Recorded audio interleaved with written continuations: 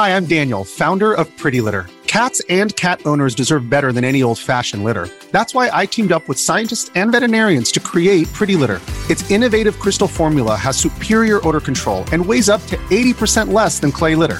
Pretty Litter even monitors health by changing colors to help detect early signs of potential illness. It's the world's smartest kitty litter. Go to prettylitter.com and use code SPOTIFY for 20% off your first order and a free cat toy. Terms and conditions apply. See site for details. This episode is brought to you by Shopify.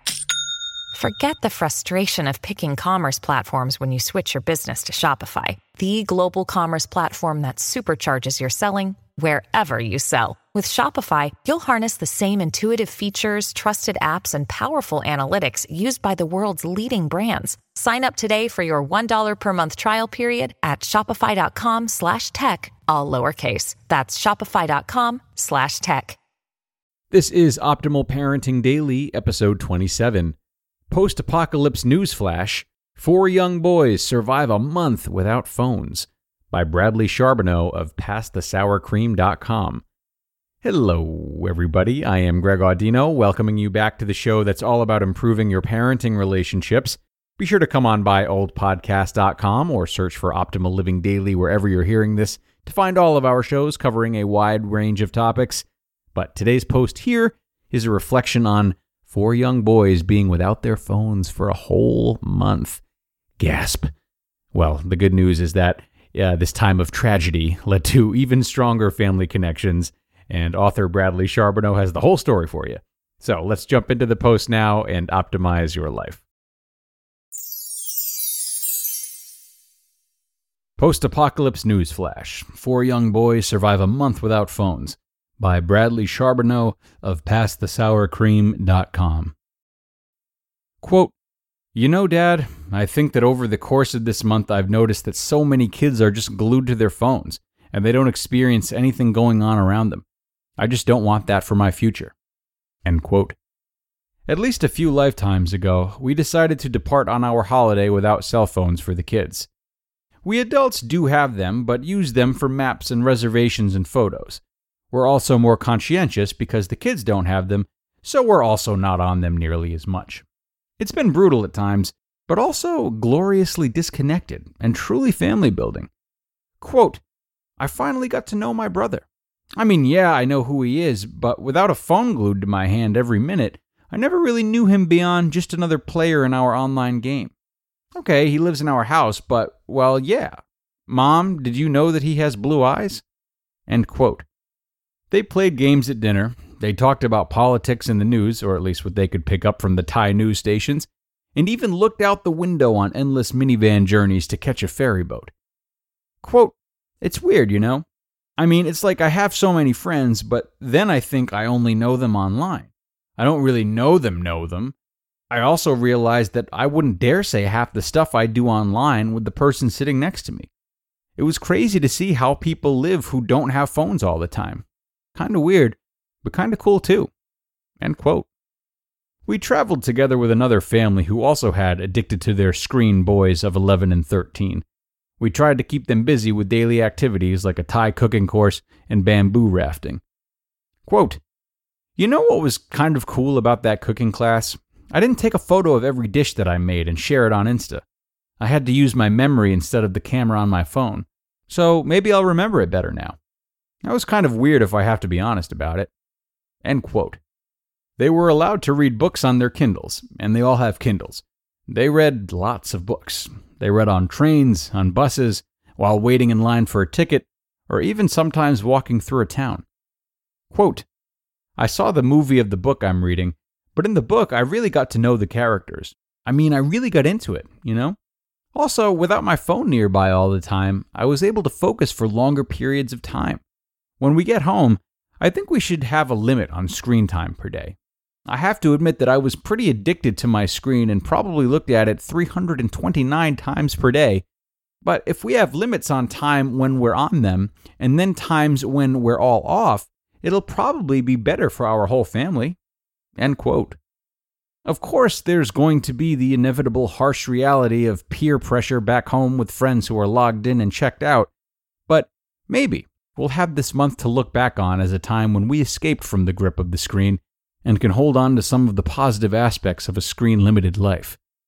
Quote, Dad, I hate to admit it, but I wanted to thank you for not letting us bring our phones on this vacation. At first I was really mad at you, but now I see that it's really opened my eyes to a whole other world out there. Thanks, Dad. I love you. End quote. I am overjoyed at how the month went, introducing the boys to media they hadn't experienced since maybe kindergarten, drawing with pencils on paper, reading books at all hours of the day, building sandcastles, playing frisbee, and even playing tag in the ocean. There is hope that just this experimental month could possibly make a dent in the depth of addicted screen kids. Tomorrow is Judgment Day. Wish us luck and send us a note on a postcard. And now the final section is completely optional. It's even a little dangerous, like those movie reviews where they warn you in the paragraph with spoiler alert. In fact, if you're sobbing even a little at the beauty of the reconnection of our family values, dear unconditional love for one another, and purely sappy and gushy dreamland of a family fantasy, just stop listening right now and go enjoy the rest of your day. Fill it with hopes and good cheer, and try to play Monopoly with your family. Now, wipe away those tears of joy from the hope that you might again dream of a chance that you connect with your kids again. While you're sitting down, do you have some more tissue? I'm just going to lay it out for you straight. Most all of what you previously heard is a complete fabrication. The quotes are about as authentic as a Louis Vuitton bag at the night bazaar at Chiang Mai. Yes, they read books. Sure, they played in the ocean. They even talked to each other more. But offered the choice of a trip to the moon on a rainbow unicorn or getting a phone back in their hands for an hour, past the charger. Quote, Dad, see the family over there? 7 of the 9 people at the table are on their phones. End quote. By an 11-year-old phoneless boy. This one is real. It did open their eyes to a screen-free world, even though they would, with all of their heart, rather be back in the screen world. Full disclosure, the month actually went well, really well. My mom reminds me that I played the Atari 2600 until my fingers were sore. We as parents have to choose our battles, but win the war. If my 13-year-old son picked up the tiniest of new habits in the past month, it was a win for us all. I'm also pretty sure that if you asked my son what color his brother's eyes are, he would have no idea. But hey, he's a boy. He's 13, and that's his brother we're talking about.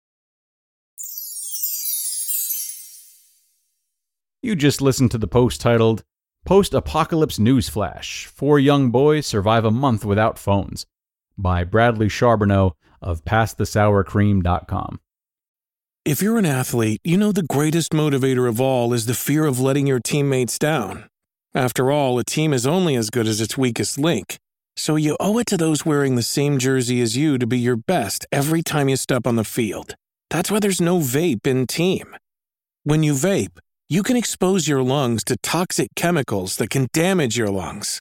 If you're a step behind, the team's a step behind. Brought to you by The Real Cost and the FDA. Another day is here, and you're ready for it. What to wear? Check. Breakfast, lunch, and dinner? Check. Planning for what's next and how to save for it? That's where Bank of America can help. For your financial to-dos, Bank of America has experts ready to help get you closer to your goals. Get started at one of our local financial centers or 24/7 in our mobile banking app. Find a location near you at bankofamerica.com/talktous. What would you like the power to do? Mobile banking requires downloading the app and is only available for select devices. Message and data rates may apply. Bank of America N.A., member FDIC. Oh, Bradley, always with the humor. Another fun and informative post from him.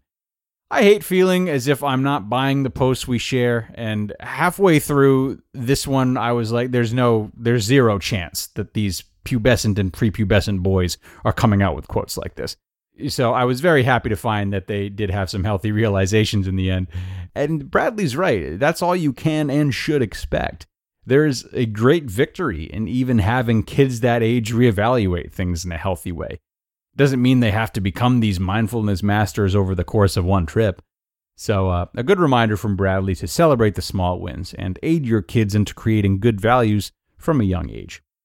That's it for today's post, though, everyone. Thanks so much for coming. And if you like this one, do be sure to come on back tomorrow, as I'll be sharing a post from Shauna Scaife of Simple on Purpose on why she needed 2 kids ASAP. Curious? Me too.